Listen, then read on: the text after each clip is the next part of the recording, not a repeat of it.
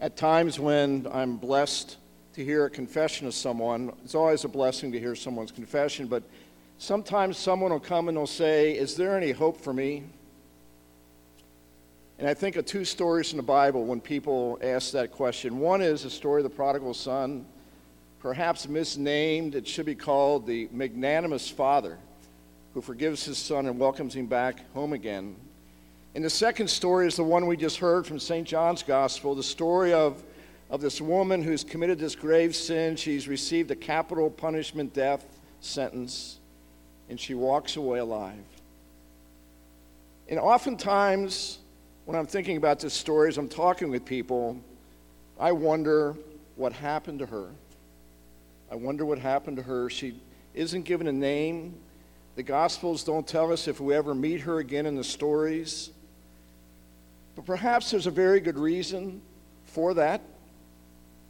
And that's because the rest of the story isn't so much about her, but it's about us. It's about us. It's up to us to live out that promise that Jesus gave to that woman, that second chance, a new beginning for her. Our Lord sets her free not only physically, lifting the death sentence of being stoned to death, but also sets her free from a spiritual standpoint. In this Jubilee year of mercy that Pope Francis has invited us to live, this is a perfect story to think about during this particular year, because Jesus is mercy. Jesus is the Son of God who came and lived among us and taught us what matters most in life. And he invited this woman to live a life that was different than the one she had before, as she experienced God's wonderful and abundant mercy on that particular day. We think about mercy. We've experienced mercy in the sacrament of reconciliation, or maybe even when someone has shared with us these few words, "I forgive you." But during the season of Lent, we begin the season thinking about God's mercy. And on Ash Wednesday, if we had a chance to have ashes smeared on our foreheads, perhaps we heard the words, "Turn away from sin and be faithful to the gospel." We were invited to go and sin no more.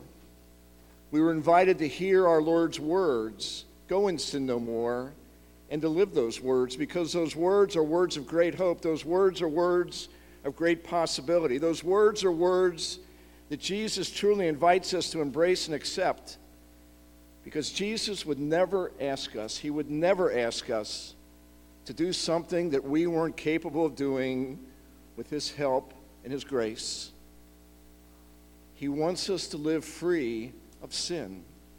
He gives us his help and his grace so that we can live free from sin. On this particular Sunday, our journey through Lent is more than halfway over, but there's still time to re-energize ourselves like the energy we felt on Ash Wednesday when we proudly wore that cross on our foreheads. And we should continue to experience God's mercy in our hearts and in our consciences, striving each day to continue on the journey, to work to reconcile by God's grace with other people, and to live mercy. It's been interesting to talk with committed Christians during this Jubilee year of mercy, because some of them are acting more consciously to be more merciful. I met someone early on in December who told me that he was going to try to do 2 additional acts of mercy each week. And a definition of mercy that I find easy to remember is this: mercy is love where it meets suffering. Mercy is love where it meets suffering. In the story we just heard, mercy is where love meets suffering when Jesus frees this woman on this day. Mercy is greater than any sin.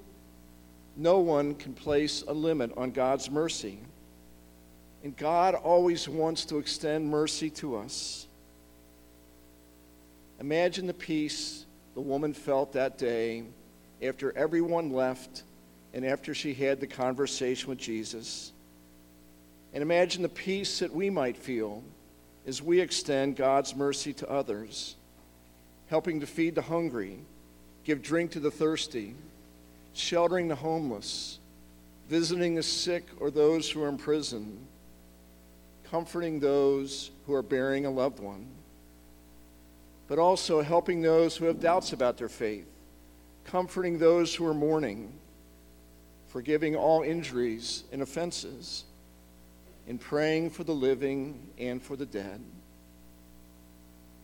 And so today, on this gorgeous Saturday afternoon, our sweet Lord invites us to recommit ourselves to Him, to open our hearts and to open our minds and to open our ears to His invitation to follow His merciful example.